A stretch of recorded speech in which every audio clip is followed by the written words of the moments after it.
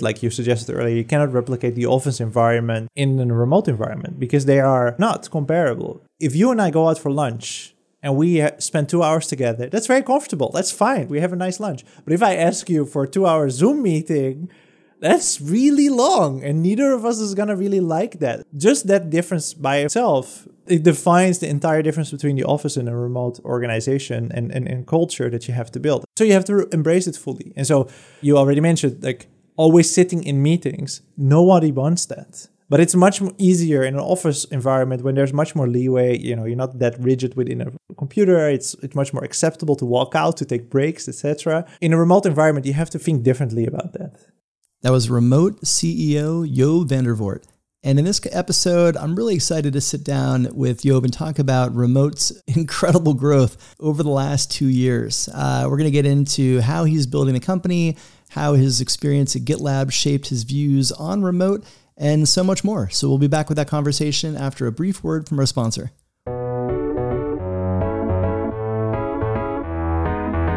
Support for the Redefining HR podcast comes from Pin. Pin is building the world's first employee-centric communications tool, powering fast-growing companies like Shopify, Rubrik, and Sneak. Automate messages across the employee journey so you never miss an opportunity and your employees are supported every step of the way. From onboarding to becoming a new manager and more, Pin helps companies communicate at scale. Go to pinhq.com for more information. That's pynhq.com. Reinvent communications for the distributed workforce. And now, onto the show. Hey everyone, welcome to the Redefining HR podcast. I'm your host, Lars Schmidt, and today I'm really excited to be joined by Joop van der Voort. He is the CEO of Remote, and we're going to be talking about what he's building at Remote, kind of his career journey that led him to that role, and answer a lot of questions that I'm sure you viewers and listeners have around optimizing remote work structures. So, thanks so much for coming on the podcast. If you wouldn't mind, why don't you start with a brief intro and background on you?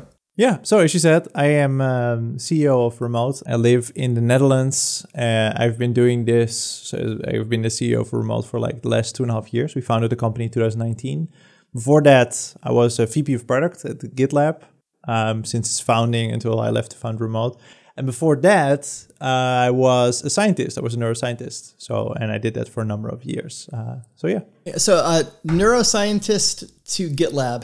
How did that happen? What was that transition like? I really loved science, and I loved the subject that I was working on. We were studying how the brain processes information. But I found that the career of science is really slow and really rigid, and luck is a massive factor in it. And that bothered me in a lot of ways. And so I left that to start my own startup, which didn't go anywhere because I didn't have any money to feed myself after a few months.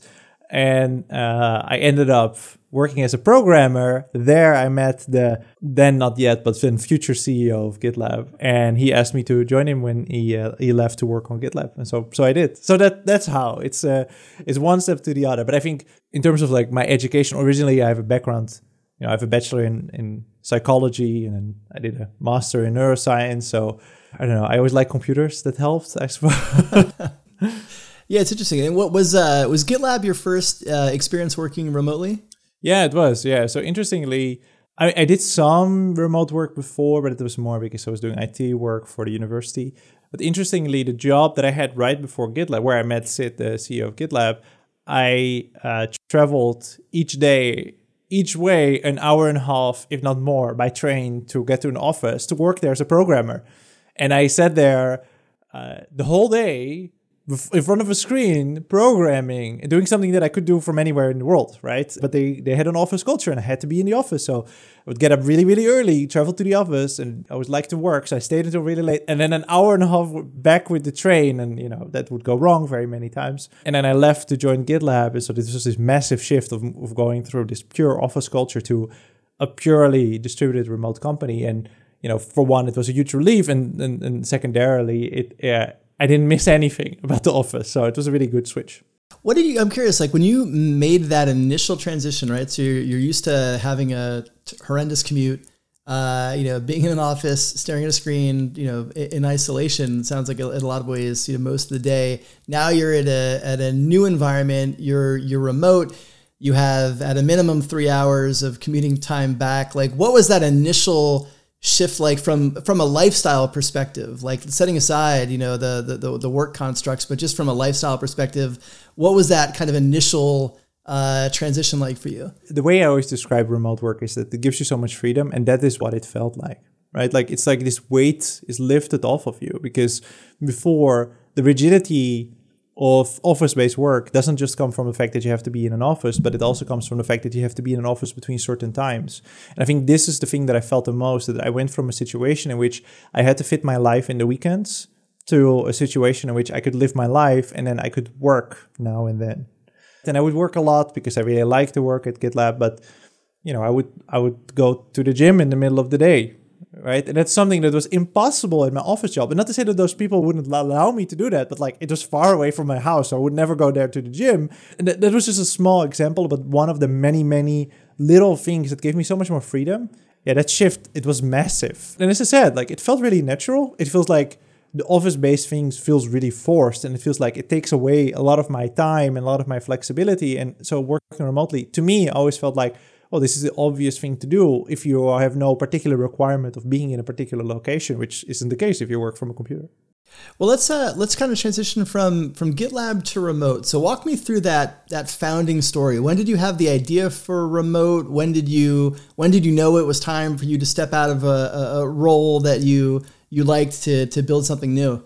When I joined GitLab, I told Sid, I said, well, my intention is to start my own business. So I have no plan to work for you for a long time. And so we had an agreement that I would stay there for 1 year, and that 1 year just turned into 5 because GitLab did so incredibly well. And I obviously really like my job.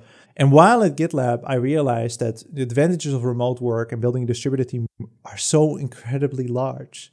And the downside of it are almost zero. There's almost no downsides. And so the one thing we struggled with is, if we would hire someone in a country we never hired someone before, how do we make sure we pay them? How do we treat them as first-class citizens, first-class employees, and how do we provide them benefits, etc.? And we never found a good solution for that. So we knew this had to be solved if all companies in the world were going to start working remotely, or at least became, truly distributed companies. So I was aware of this as an idea. And for many years, I had worked together with my co-founder, Marcelo, on like all sorts of projects. And I was working at GitLab for about 5 years.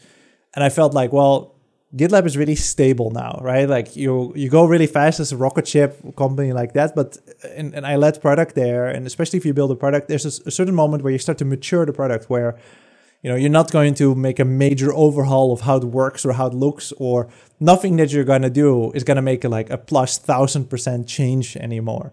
And I think that was a little bit the place we were at GitLab, at least felt like that to me. I was very used to the job that I was doing, and so it started to itch to start beginning my own thing. And I still had this idea, and Marcelo and we already agreed we were going to do something together, and things sort of worked itself out. I was able to get the domain name remote.com. I was able to, quit my job at the same time that Marcelo did, and that really led up to the founding of Remote. How'd you get the domain name? I would have thought around 2019-ish when you founded, that would have been a hard URL to acquire. Yeah, it was owned by someone else. So I looked at it, and it looked like it was not very active or not actively being developed. And the person that owned it, he was in fact doing different things. And so I just asked him, what would it take for me to take this over? And we came to an agreement. Yeah, very cool. Well, so for viewers and listeners that may not be familiar with Remote, can you give an overview of you set it up a bit in terms of why you founded the company, but what do you do? How many employees you have? How the kind of business is structured? That would be great context. Yeah. So Remote, and so the website is remote.com. What we fundamentally solve is international payroll, employment, benefits, taxes, and compliance. So in other words, if you want to hire someone in another country, you come to us and we solve that for you. We do payroll, we take care of the benefits, etc. You just pay us and we take care of everything else. And as a company, we grew really, really fast. So we were founded in early 2019, opened the doors to customers only May last year or so May 2020. And at the time, we had maybe 15 employees internally. Today, we are between 300 and 400 employees internally. We've raised almost 200 million in venture capital, and we have thousands of customers. So and we're operating in now about 50 different countries, with the goal being in every country in the world by the end of next year. Yeah. Well, that is significant growth. I'll insert, rocket ship analogy. When so you mentioned about 50 countries represented. You mean you have employees, remote employees who are based in 50 different countries today? Yes, but also we have activities like we can hire people and provide payroll and benefits in about 50 different countries and quickly expanding. And to do that, we have to do a lot of work. So we don't work with third parties. We set up our own entities in every country. This is really, really difficult. It takes a lot of time and a lot of effort, but we believe that gives us an edge over anybody else doing similar kind of things. I definitely want to spend some time talking with you about async communication and collaboration. But before we get to async, I want to talk a bit about synchronous, coordination. So obviously with employees across all those different countries, those different time zones, how do you think about synchronous work within remote? Yeah, I mean, I think you have to address both things at the same time, right? Asynchronous and synchronous work. The way we set up the company is that async is the default way of doing things, right? So your work lives on the internet in appropriate context, right? If you're a designer, your work lives mostly in Figma, and that's where you have your discussions and that's how you collaborate with each other. There's two sides of this, right? One is like, as an organization, you want to make sure that people bond with each other, and doing that synchronously is one of the best ways to do that, right? Like, it's one of the most natural ways. In other words, talking with each other or like playing games together. And so we use it for that a lot. And like, that is like one of the best ways to spend like your points on like Zoom calls or whatever other ways you synchronously communicate or even get together. But also like in a purely like collaborative setting, if you have many back and forths and or if you feel like it, which is like something that I don't hear people say enough, which is sometimes it's nice to just work together synchronously, not because it's necessary, not because the work is necessarily better or because you're more efficient, but it's nice. Sometimes it's nice to be with someone else, to be social or to talk with each other or work on something together. Those are great ways and great reasons to work synchronously. Now, there's many restrictions to it, which is why async is the default. We have people in 50 different countries, so a lot of different time zones. And that can make it very hard to do things synchronously. But that said, we try to spend that time on like connecting with each other as much as we can. Let's get into some of those kind of async defaults, because I think we're in this period of transition, right? That we continue to be, and I think a lot of companies that were co-located shifted either to remote or hybrid. For the most part, they're still operating under their operating systems that they were as co-located. So they're doing the same things. They're just doing them digitally. By default, we're still meeting cultures for the most part. Our calendars are horrendous for that reason because we haven't learned how to embrace async effectively. So like, what are some async habits within remote, rituals, kind of parts of your async operating system that are particularly effective that others might be able to learn from and try to bring into their own organizations? Yeah, I think the trick is to have like really strong principles about what asynchronous work means and how it works, right? And then the tools and the exact processes don't really matter. And those principles are async is the default, but also every piece of information has a single source of truth, right? So there's one place where a particular type of information lives, and that depends on what the information is. So we have a company handbook that's in Notion that anybody can edit. And so company processes, company culture-related things, they're all in the handbook. Actually, part of it is public, handbook.remote.com, and anybody can read it there. But also, for example, if you are an engineer, you do your work inside of GitLab. And so if you are going to have a discussion about like, how do we address this thing, you don't do it in Slack. Slack is not the real asynchronous tool. You don't, do it anywhere else. You do it in that place, in the correct context. So in an issue in GitLab, for example, or on a merge request on GitLab. And that is where the single source of truth of information lies. And so if you and I are having a discussion about, well, should we change the code base in a certain way, in person or over Zoom or whatever else, then it is our duty to then summarize that discussion and a conclusion into that place, into that single source of truth, so that you don't create a situation in which there's information that lives outside of GitLab, right? Like the idea of asynchronous work is that it is 100% accessible to others. And it means that there cannot be any information that is crucial to whatever we're working on that lives either only in my head or between us, because we discussed it and never wrote it down. And that's basically it. Like I always like to summarize it with write stuff down. Like that's it. No, but it's a good point. I mean, I think right now, we're accustomed to Slack, email, text messages, GitLab, whatever tools we're using, and stuff lives everywhere. And especially in a remote and distributed environment, that can be really hard to find and difficult to kind of come back to when you're trying to, especially as new people who maybe you're pulling into that project who don't have that historical context of what's happening and they don't know where to find it. You looking at, so you kind of launched to customers in May of last year. Obviously pandemic, hits hard globally, March of last year, everybody's remote. Like, what was that experience like? Like you're just building a product.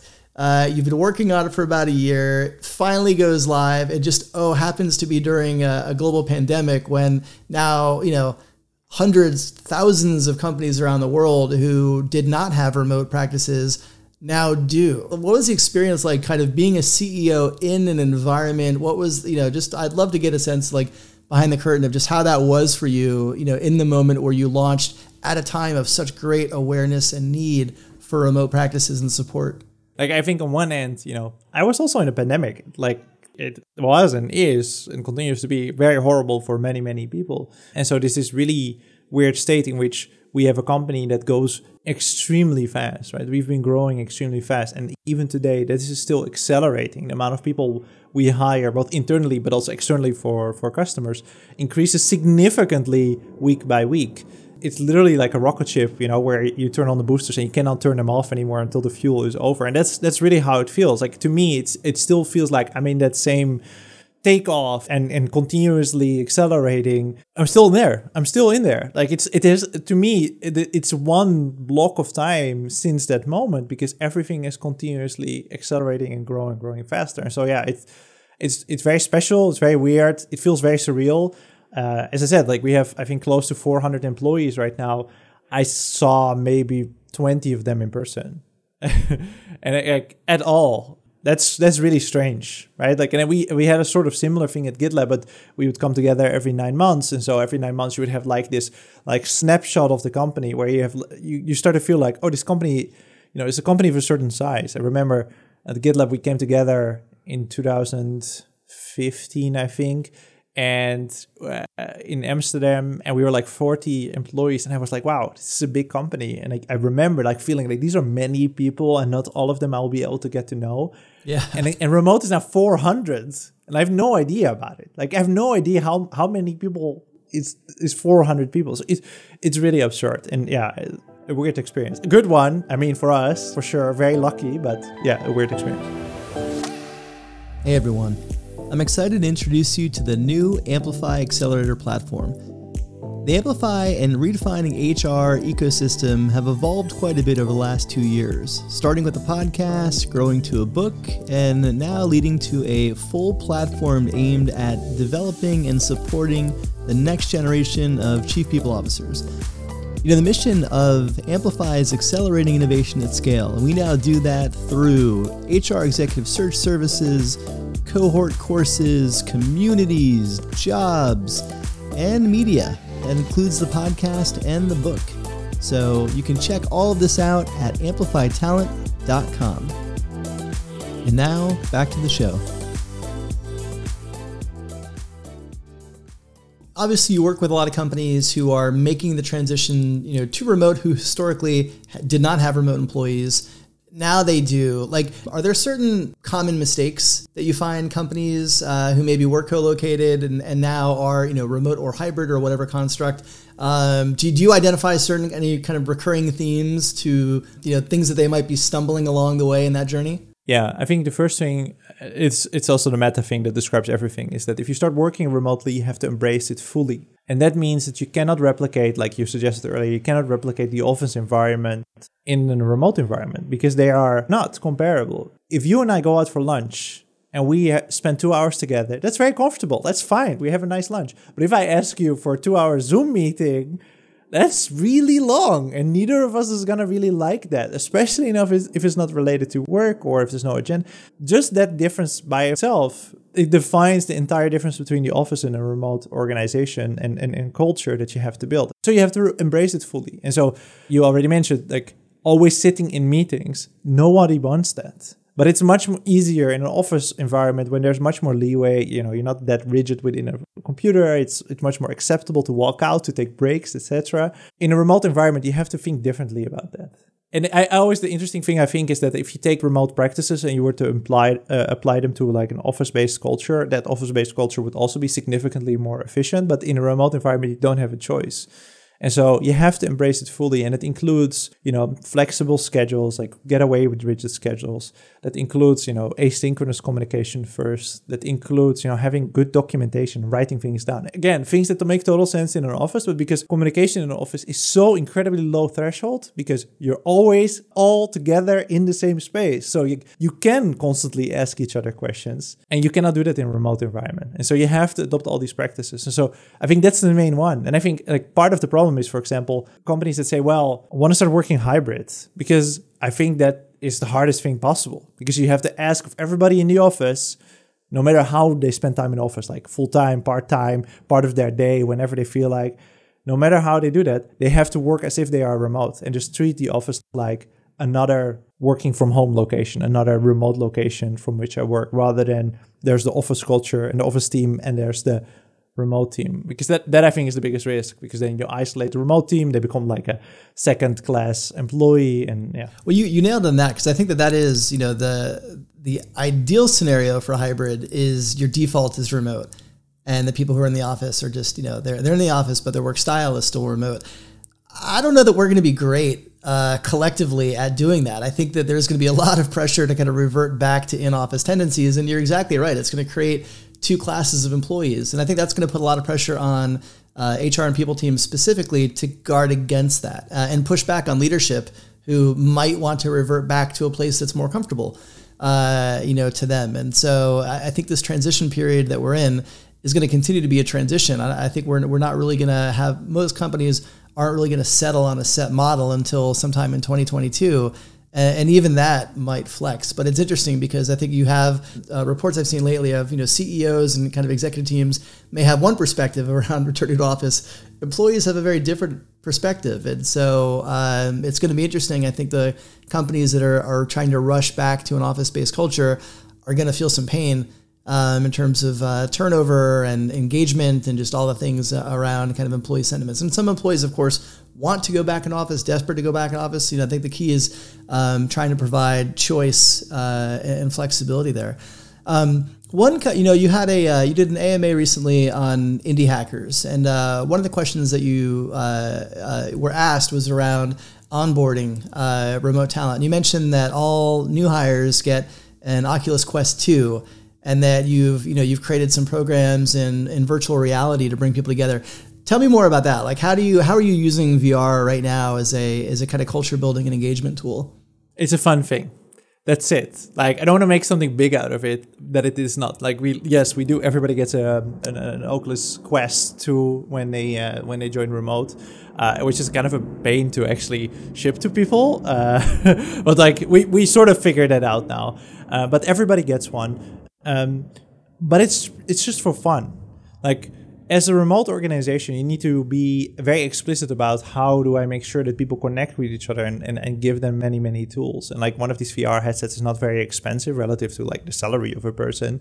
So like, financially, it's okay to spend that amount to make sure that there's just one other way for people to have fun together and to spend time together. And there are many great apps and games, and now Facebook released a new way to like have virtual meetings, and they are getting better and better. And I do believe there's like a real future in that. I think today, you really have to go out of your way to make it useful. And so we don't make it useful. It's a nice thing you get, and you can connect easily with your colleagues with that. And that's fun in of itself. And that's sufficient. And that is exactly the role that it serves. We don't do anything magical with it. People self-organize, and then whenever there's an opportunity to do something special, like we did with Christmas, we had a little Christmas party in VR. That's really nice. You can actually very easily, we have a little remote room, and we all get together there. That said, the company was 1/5 the size it is now, so I don't know how it's going to scale. You're going to need a bigger virtual room this year. Yeah, I know. I think we're running into all sorts of problems there, but it's just a nice thing, and there is a really big future for VR and AR, especially in connecting people that are otherwise very hard to get together. For now, that's still really, really early, but I want to be there. I want to be there at the beginning, and so this is the little bit I can do, and then if you think what does a founder and CEO of a company put their little personality in it, this is one of the ways that I did it, because I'm very excited by this technology. I think it works really, really well, and so I get to introduce a few more people to that. Well, let's talk a bit about, culture. I think one of the big, for people who are maybe detractors on remote, or maybe are struggling with the transition to remote or hybrid, one of the recurring themes you hear a lot about is the challenge of building culture in a remote environment. And I'd love to get your thoughts on that. How do you, as a CEO, how do you think about, obviously you kind of came from GitLab, went through the growth period there, entirely remote. You're building something entirely remote. So you've gone from 15 employees to over 400 employees in less than 2 years. How do you think about kind of being intentional in culture building in a fully distributed organization? The way we addressed it, which I don't necessarily believe is the ultimate way, but I do think it's a really good one, is to start with strong foundations. And foundations for culture can be values. And so we have a clear mission that we hope to achieve, and then we have clear values: kindness, ownership, excellence, transparency, and ambition. And so we try to do everything according to those values. And it's quite a few, and they all have their own role to play in how we think about building a culture that aligns with what we believe is a great place to work at, right? And so kindness is the first one. I think that, if you have a workplace, it's work. It's not life. Work is just a facet of your life. And so it shouldn't be a stressful thing. We're all here to do the same thing, which is to make money primarily. That's why we work. We make money so we can support ourselves and our loved ones. And so it shouldn't be stressful, because we all have to do that. We all have to make money too. And secondly, we want to do things that, empower us, that we're proud of, that we enjoy doing. And so if you have those values, one, it allows you to attract people that align themselves with that. And two, it gives you a foundation upon which you can say, well, this is what we, think is the right kind of behavior, the right kind of attitude, the right kind of way to be in the organization. And that lives up to our culture. And so, if we talk about, the work that we do, or the products that we build, we think about our value of excellence. Right? We want to build excellent product. We don't want to build things that don't work well, or unreliable, or just not great. And so when we talk about, well, we should improve this because we feel it's not excellent, that's a really easy way to talk about things. Transparency is another one where we feel I tend to, and I do my best to overshare anything that I feel should I make this public or internally or not? I always share, and I always make transparent, because that creates a company culture where, you can be very held accountable, but also creates a lot of trust with everybody. Everybody at Remote knows exactly, as a random example, right? And this goes through everything, but everybody at Remote at any moment in time knows exactly how much money we have on the bank, how many deals we have, how many, what our exact revenue number is, almost up to the single dollar amount, etc. And those are basics, but that helps establish a particular company culture that then you can say, well, this is how I expect people to run their own teams and build their departments and, do their own thing. Because as a company grows, in small companies, very easy. You're just you and the founder and the leader of whatever. You can address every single thing. You can see everything. But the moment your company has 2 layers of hierarchy, you have a director and a manager and then a report, and it's gone. You can't control it anymore. And so you have to have this foundation upon which you can say, well, this is how we expect people to be, how we expect people to behave. That's how we do it. And then beyond that, you want to create connections between people. You want to make sure that people get along. And to do that, you have to, spend time on that. You have to make time for that. And so, yeah, and we do that through things like the VR thing and 1,000 other ways. Well, one more question I want to ask before we jump into our lightning round. I always kind of close each episode with to help listeners and viewers, get to know the guests a bit better. Let's talk about HR and kind of people ops for a moment. Obviously you came from GitLab, fully distributed environment. You're building a fully distributed company.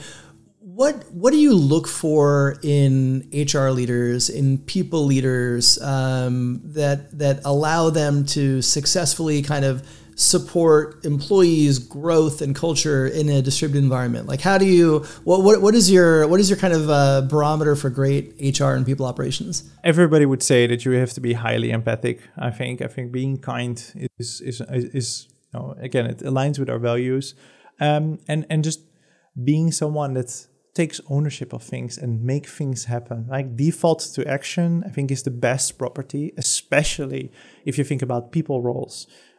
It gives immense trust in the people that you work with if you can show them that whatever they come to you with, that you actually do something with that, whatever that might be. For example, we run this internal people survey. We run it every quarter to get an idea of like how people feel in the organization. And we try to be very transparent about the outcomes of that. And actually we published on Twitter something about it that, out of 5, we scored 4.83 on belonging across all employees at the company. And those are the kind of things that really set you apart as someone in the people organization by being transparent, which is traditionally, has been seen as like a scary, closed-off organization. So if you do that well and if you're able to balance that, that's really cool. Well, Job, this has been great learning about what you're building at Remote. I feel like at the rate you're growing, we're going to have to do a part 2 on this in about a year because it probably will be a very different company at that point. But we close every episode with a lightning round just to help listeners and viewers get to know you a little bit better. So let's jump right into that. If you want to keep your answers to around a sentence, and we'll just drill through a few of these. I'm a big music fan. I'm checking out your Spotify playlist. Who am I going to learn are your top 3 artists?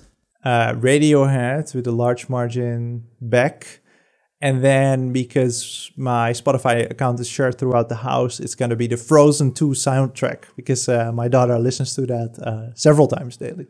I think I have that entire soundtrack committed to memory at this point. We've my daughters are a little older, so we've moved on to Vivo, which is actually a really good Netflix animated by Lin-Manuel. So. Yeah, I appreciate the crossover on the Spotify playlist. What is your least favorite business buzzword? Well, it's not a business buzzword. But when people say double click on that, that's very funny. And then one that is always ringing in my mind, especially after the Lonely Island song about it, is synergy. Whenever someone says synergy, yeah. I hear one of the Lonely Island guys say synergy. I mean, yeah. Shout out to Lonely Island. That was this might be the first Lonely Island plug in the podcast, and I'm here for it. I'm a huge fan. What if you weren't, the CEO of Remote? What would you be doing? I think I would be building another company. The things I'm interested in are making large changes to the world. And I would probably, especially today, I would want to do something related to, this modern space race, which I think is really exciting. I wouldn't know exactly what. If it wasn't for that, I would also be happy just being a dad and like being a stay-at-home dad and just cooking and taking care of my kids. But I have too much energy, I think, for that.